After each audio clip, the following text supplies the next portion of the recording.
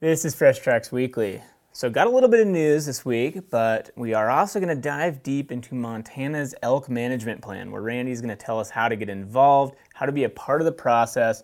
The last time the elk management plan was updated in Montana was 2005, so it might be a while before you get a chance to weigh in again. But before that, I do have a few updates. I did manage to get out sheep scouting one day this week, but got totally skunked. Pretty par for the course though, 13 days, and have seen one ram that I maybe will shoot. But I did see quite a few mountain goats and had a pika just about run over my foot, so that was pretty cool, still very worth the hike up the mountain. But after that, some of our friends were getting married, so we had a great time at their wedding. The bride in the wedding, actually, Erica, she had the same sheep tag that I have a few years back and ended up killing an awesome ram, so definitely inspiration to keep looking and try to find a ram up there. And Erica also made this ridiculously cool hat that I'm wearing. Check out Flowers and Fringe on Instagram. It's her business where she makes super cool leather artwork. Everything from hats like this one to knife sheaths to rifle slings and belts. Super cool stuff, really talented woman. So if you want some really cool stuff from a badass Montana woman, go follow Flowers and Fringe on Instagram. Erica is awesome. Check it out. All right, Michael is out fishing right now, so unfortunately we don't have a fishing corner this week. Hopefully next week we'll be back at it. But what we do have is a few news stories to cover. In Minnesota, the Department of Natural Resources Commission recently finalized banning the use of lead ammo on 56 science and natural areas, as well as a few state parks that offer special hunting opportunities. This all began with a petition Minnesota DNR received to ban all lead within hunting and fishing gear within these science and natural areas and state parks. The DNR denied that petition in full, deciding to leave fishing tackle out of it, but they did go through with the ban of the lead ammunition in these areas. So in Minnesota, these science and natural history areas and state parks are generally off limits for hunting altogether. But in the instances where hunting is allowed, it will now need to be done with lead-free shot. We've talked about lead bans in previous episodes and how they've been adopted statewide in California, within certain lands in other states like state game areas and wildlife refuges. But there's also talk of a nationwide ban on lead ammo on federal land. We do know that lead poisoning can kill birds that ingest it, and in certain instances, such as the one with the California condor, which is an endangered species, lead in game carcasses can have a significant negative impact on that small population. But many are questioning this in a lot of other scenarios, if the impacts are actually significant enough to justify banning lead outright. Lead is probably not a great thing to be littering around the landscape, but it's also a bit of a shiny object distraction where people forget about things like habitat and healthy ecosystems, which are much bigger drivers in the total health of a bird population. But for whatever reason, people tend to get more fired up about seeing one sick eagle than they do about a complete conversion of a landscape or habitat destruction. In Wyoming, there is an update on the ongoing corner crossing saga. We've talked a bunch about this case in the past where 4 hunters used a stepladder to cross from one piece of public to another, and then the following trial with that private landowner. When those hunters were found not guilty of criminal trespass, everyone expected the landowner to appeal, which he did. But recently, the appeals court identified a possible jurisdictional defect that will stall or maybe even prevent the appeal from happening. The defect in question is related to an additional alleged trespass from one of the hunters who the landowner claimed to have set foot on his property. The argument is that a digital waypoint on one of the hunter's phones was proof that he set foot on the private property. However, the hunter and his attorney argued that that waypoint could have been created from anywhere, so the landowner withdrew the claim. But now, because there was no indication whether that withdrawal was permanent or temporary, it's throwing a wrench into their appeal. The landowner has until July 28th to explain away this defect. Anyway, an interesting update to the case. We'll have to see what happens.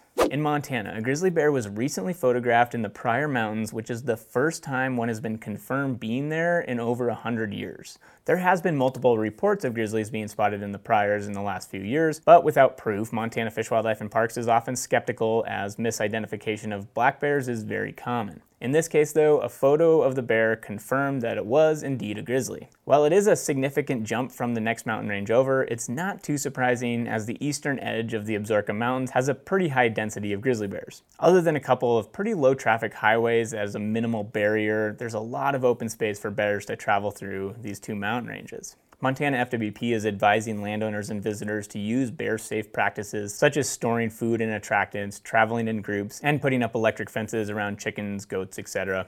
So this is another step in grizzlies expanding throughout Montana. They've been expanding eastward into the prairie landscape, as well as moving south from the northwest Montana population and north from the southwest Montana population. Definitely a conservation success story in many people's eyes. It'll be really interesting to watch how grizzly management morphs over the coming years. In Montana, the Trust for Public Land, MKH Montana, and the Lolo National Forest worked together recently to permanently protect nearly 6,000 acres of land in the northwest part of the state. This brings the total acreage close to 26,000 acres of land being added to the Lolo National Forest in the last 3 years. Northwest Montana has an interesting land ownership pattern, and while there is a significant amount of national forest land, there is also a lot of what is commonly referred to as timberland.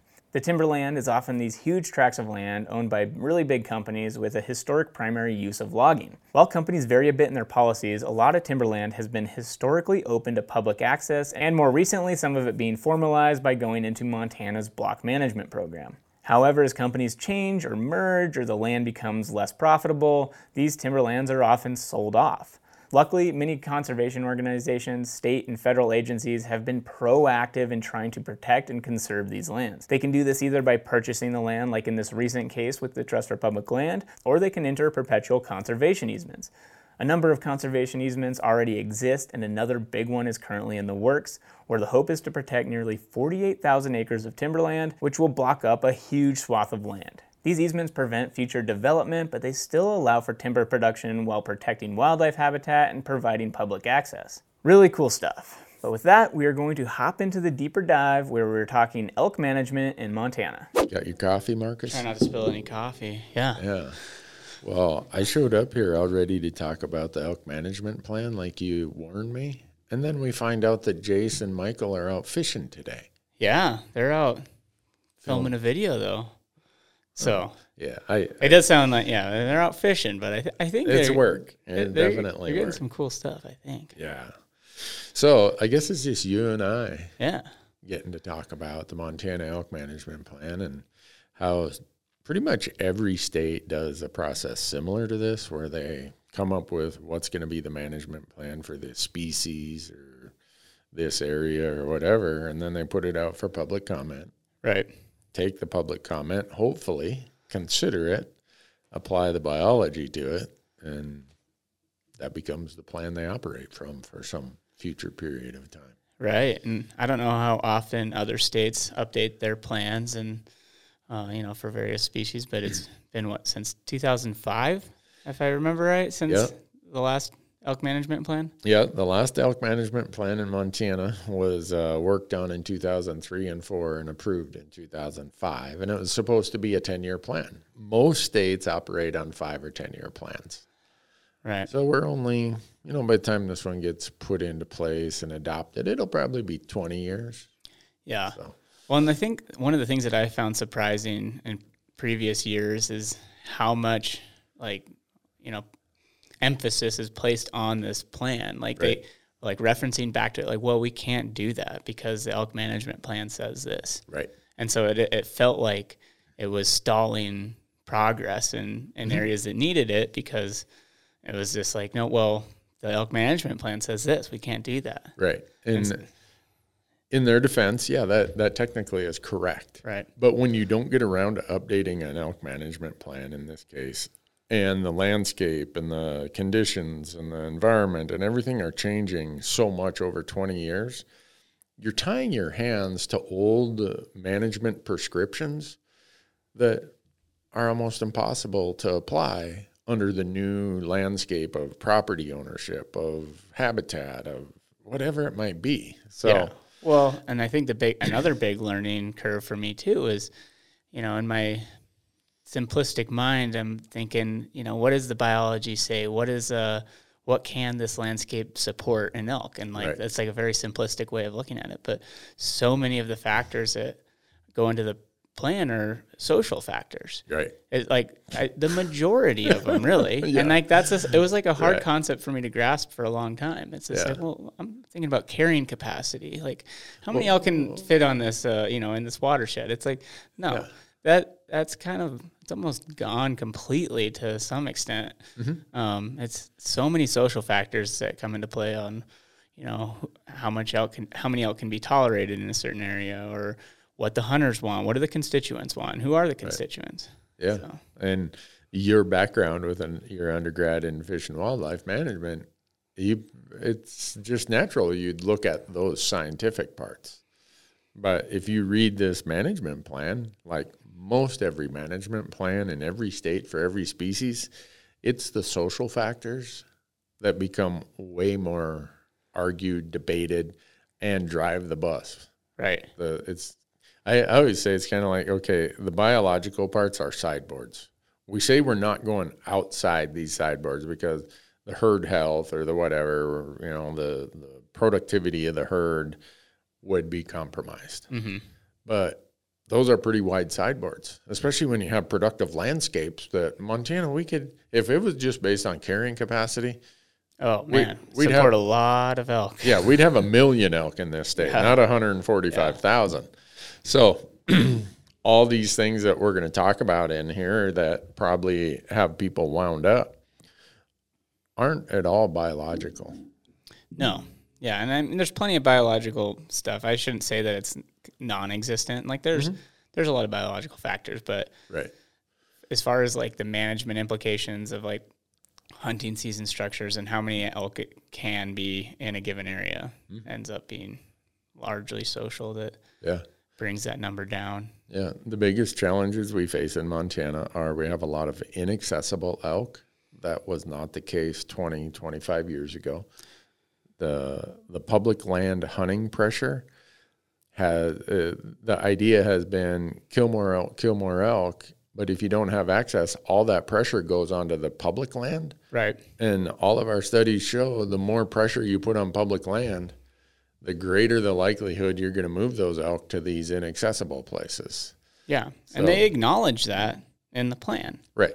But there's also, we'll get to it, but yeah, there's a part in the plan where they acknowledge the fact that elk get displaced when you increase tag numbers, and then they're still proposing at least in this one sentence, that it's getting me hung up, I guess, that people have been posting about a little bit on social media. Yeah, and the other part of this that really sorts things out, and part of this process is I'll call it smoking out the motives of certain groups or people. They'll say we got too many elk, and there's no rational argument against the idea that if you want to bring elk numbers down, if it's numbers of elk that's the problem, you focus on the female segment of that population. Yeah. Well, and the simplified explanation of it is that one bull can breed 50 or more cows easily. So you don't necessarily need a high bull to cow ratio to, have a pregnant cow, every cow get pregnant that year. That's not that's not what drives reproductivity. I mean, there's more or less bulls. You have like age class, you have those factors. But as far as the overall herd, bulls have very little to do with like the overall herd numbers, and that's why we keep getting hung up on this. And it's right. Yeah. And so for me, part of this process is, okay, let's smoke out whose motives are stated as A, but their motive is really X. Exactly. Because we get a lot of times in these discussions where someone says, I got too many elk, or there's too many elk in this area or that area. Okay, let's just go and hammer them with cow elk seasons in the regular season. Well, really, it would help if we had some more bull tags. Yeah. Or don't restrict access to our bull tags. Don't make it limited entry. Don't this, don't that. And you're referring to a section in here, I think it's in page 56, where they get into the antlered harvest matrix. Yes. And they say something like, if there's, I'll read it, under circumstances where a hunting district is chronically and significantly over the stated population size goal and is using limited entry either sex permits or limited entry bull permits, FWP will propose to allow brow tine bull or any bull on your general elk license. Yeah. And basically, our premium, some of the premium limited entry districts in Montana, some of the most sought after tags that some of us have been applying for our entire lives. According to at least previous objectives, they are significantly over objective. Right. And as we mentioned before, these objectives are not a carrying capacity. It's not based on habitat. It's a social tolerance. Yep. And then I sometimes question how much the social tolerance has changed over the years. Mm-hmm. And who do you give preference to? I mean, there's so many constituents involved, and it's like, I think you do have to, cater to some of these landowners to some extent, because they're a significant player in these districts. They have a lot of private land. Mm-hmm. Their business is at stake. But then there's also a lot of public land hunters who, this is like their favorite. Like me, for example, it's like the favorite thing in life to do is to go hunt these elk on public land. Yeah. And so I don't know how you weigh that and and who you give preference to, but it's just well, in an instance like that, we know because the objectives have been set so low, even though this plan sets them a little higher, a lot of these units would still be chronically what's the term? Chronically oversized goal. Chronically and significantly. They would meet that threshold. So if we're trying to bring total elk numbers down, a plan to say, you can go use your general tag as a bull tag there instead of having to go through a limited entry draw. Does anyone in their right mind think that provides the incentive for people to go and shoot cow elk and bring numbers down? Is it going to create access to the elk where the number of elk is stated to be the problem? No, and I think it'll only make it worse because you're going to have added public land pressure, and a lot of, I think it's not the only reason, but one of the reasons that these districts are in limited entry things is that they're easy to access. The country is a lot easier to access, and so the more hunters you get in there, you're just going to saturate that public land, and you're going to push all of the elk to the private land where we don't have access.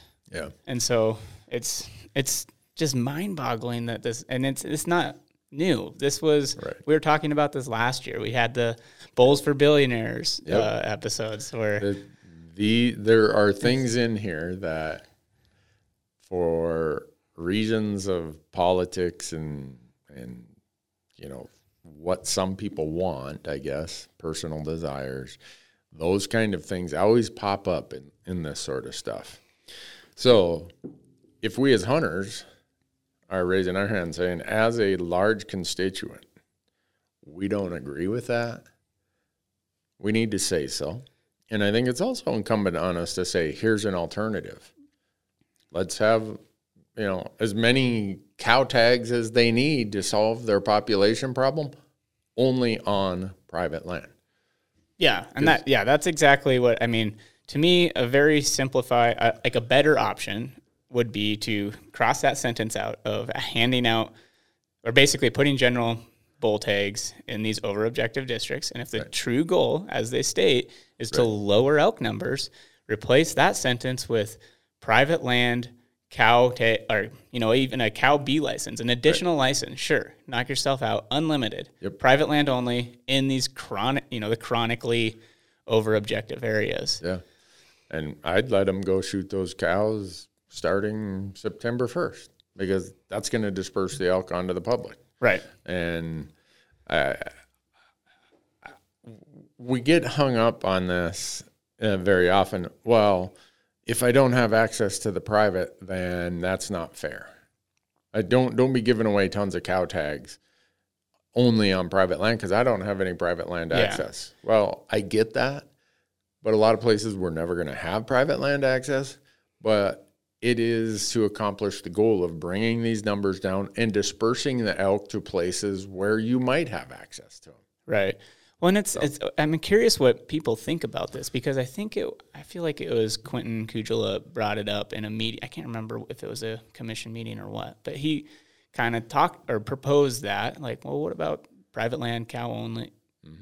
Unlimited in these over-objective areas. And I feel like it was shot down by a lot of public land hunters. They didn't like that idea because and I can see one side of it. You are giving a lot more, attention or attention, preference. but To accomplish the stated goal, that is a solution, or makes more sense. Yeah. That is closer to a real solution than giving out bull tags. Yeah. Like the bull tags at this, like, it makes no sense. And I don't know if this is still, I'm curious if somebody could articulate the argument and like actually, if there is some like roundabout thinking that I feel like I've heard, if we give, a lot of the landowners the bull tags they want, then they'll probably open up more access on their property. And it's like, well, no, that's not. Why would they? Right. Why would they do that? I don't know. But I've heard. I don't know if that's like the thought process. I really struggle to like understand the thought process behind that. Well, if that's the thought process, history does not agree with that thought process. That's just how we are. And one of the dynamics we're dealing with in Montana is so much of our acreage that contains elk is private, and those private lands are going to people who have lots and lots of money. They may not even outfit it. They aren't going to allow the public hunting on there, and their working neighbor bears the costs of a lot of that because he's putting up alfalfa. He's got cows to feed. He's trying to make a go of it. Well, come hunting season, all the elk end up on that. We'll call it a refuge ranch. Quick as season's over, they disperse, and now the guy who opened his ranch to public hunting or something, enrolled in block management or did something to be part of the solution, now the headache's on him again. And so these kind of management plans and the prescriptions they have and how you set objectives, that's all great. But until we solve the neighbor problem in these areas, where a lot of this plan is focused on these areas. Yeah. If there's one thing I'm noticing compared to the old plan, this plan has a lot of attention given to the areas, I'll say, central, eastern, places where we have a lot of mix of public and private, or mostly private. And this plan puts a lot of focus on that.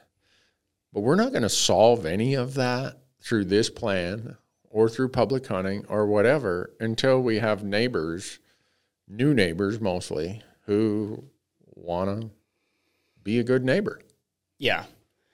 Yeah, for sure. And there's only so much you can do as a state agency, and I think they're trying, like, for sure. Right. But so I'm curious, besides that section in the plan, is there anything else in there that was a red flag to you? I've mostly looked at our Region 3 and Region 4, places I hunt a lot, 3, 4, and maybe 5. And I think it's a better plan. Some of the ideas here, depending on which of them get adopted.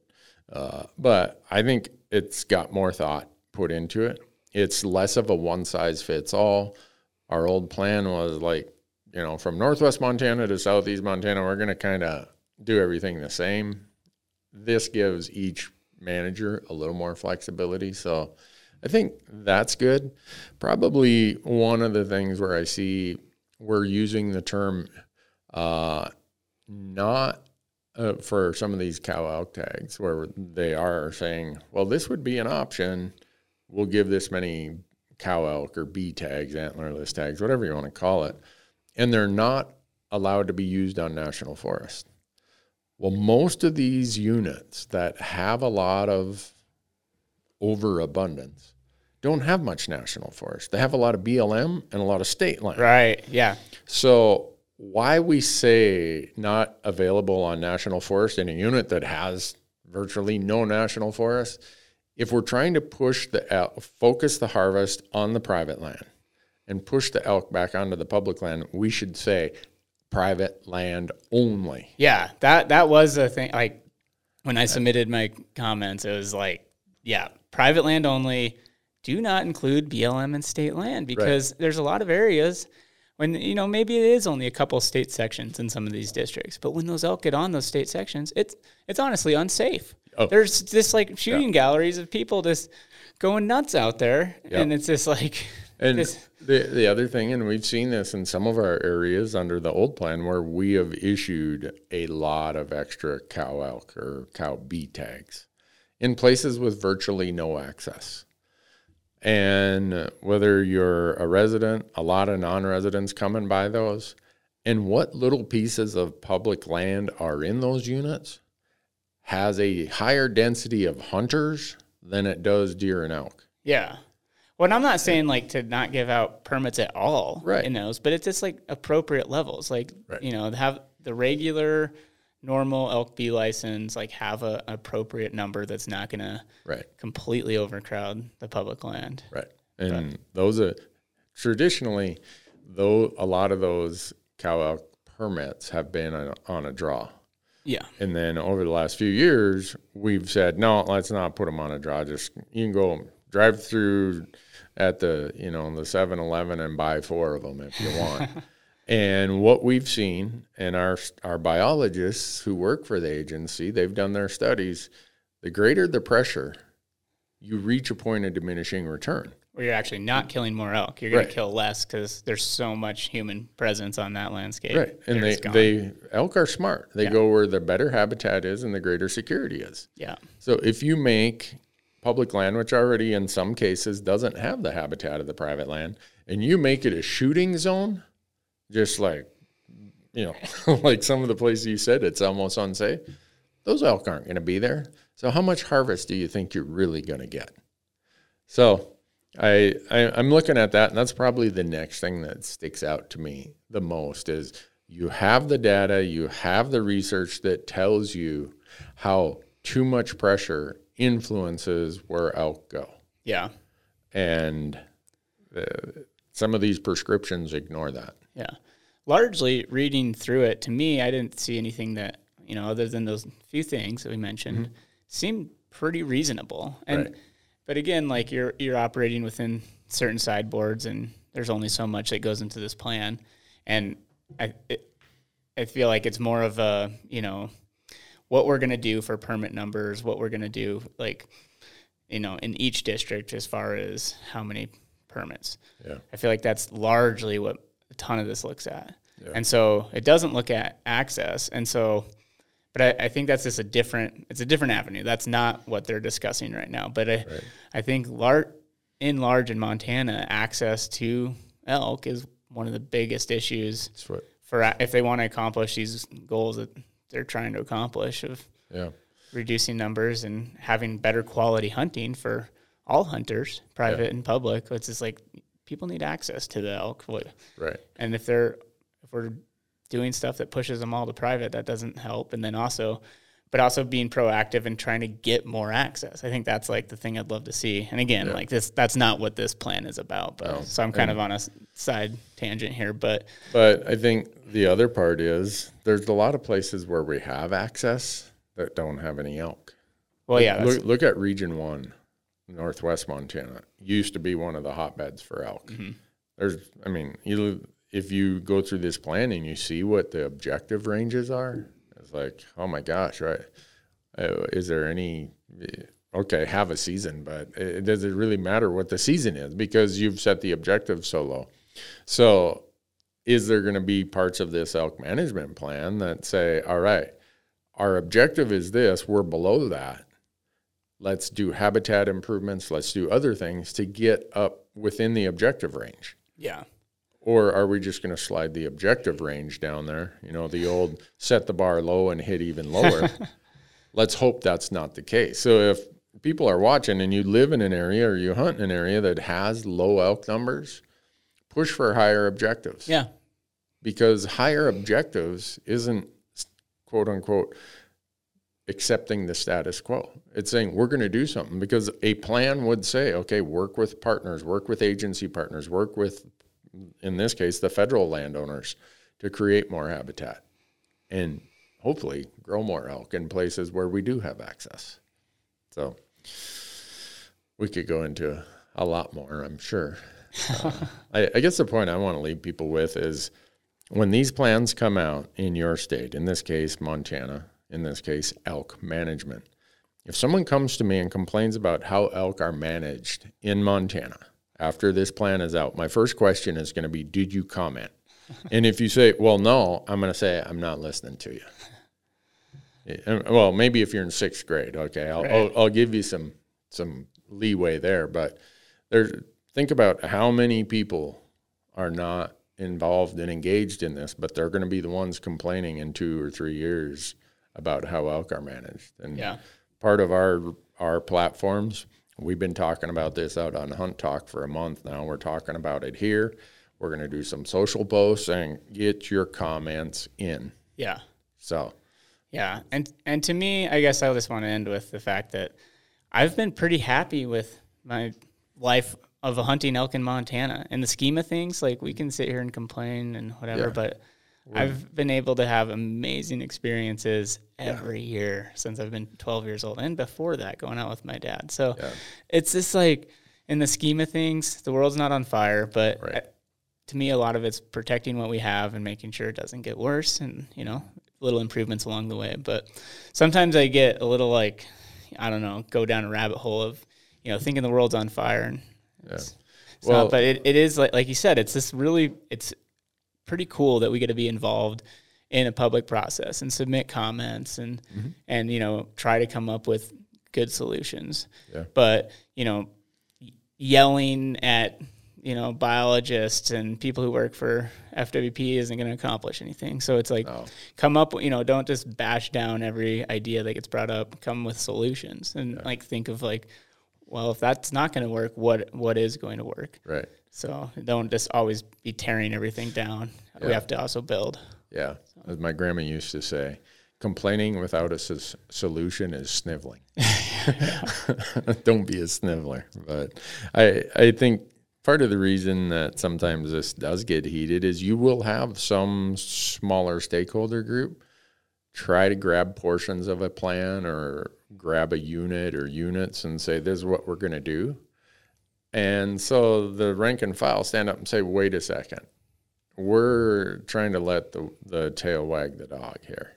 And so it does get pretty heated at that time. And, you know, if we have a good plan that gives flexibility and is honest about what goals it wants to accomplish, hopefully we'll have fewer legislators who think they have a PhD in elk management.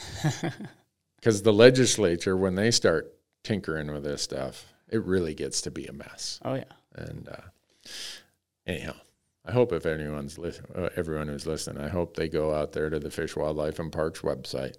They click on the link, and then you get to do general comments, and then you do it by region. Get your comments in by July 31st. Yep, coming right up. Yeah. All right. Thank you. Thank you.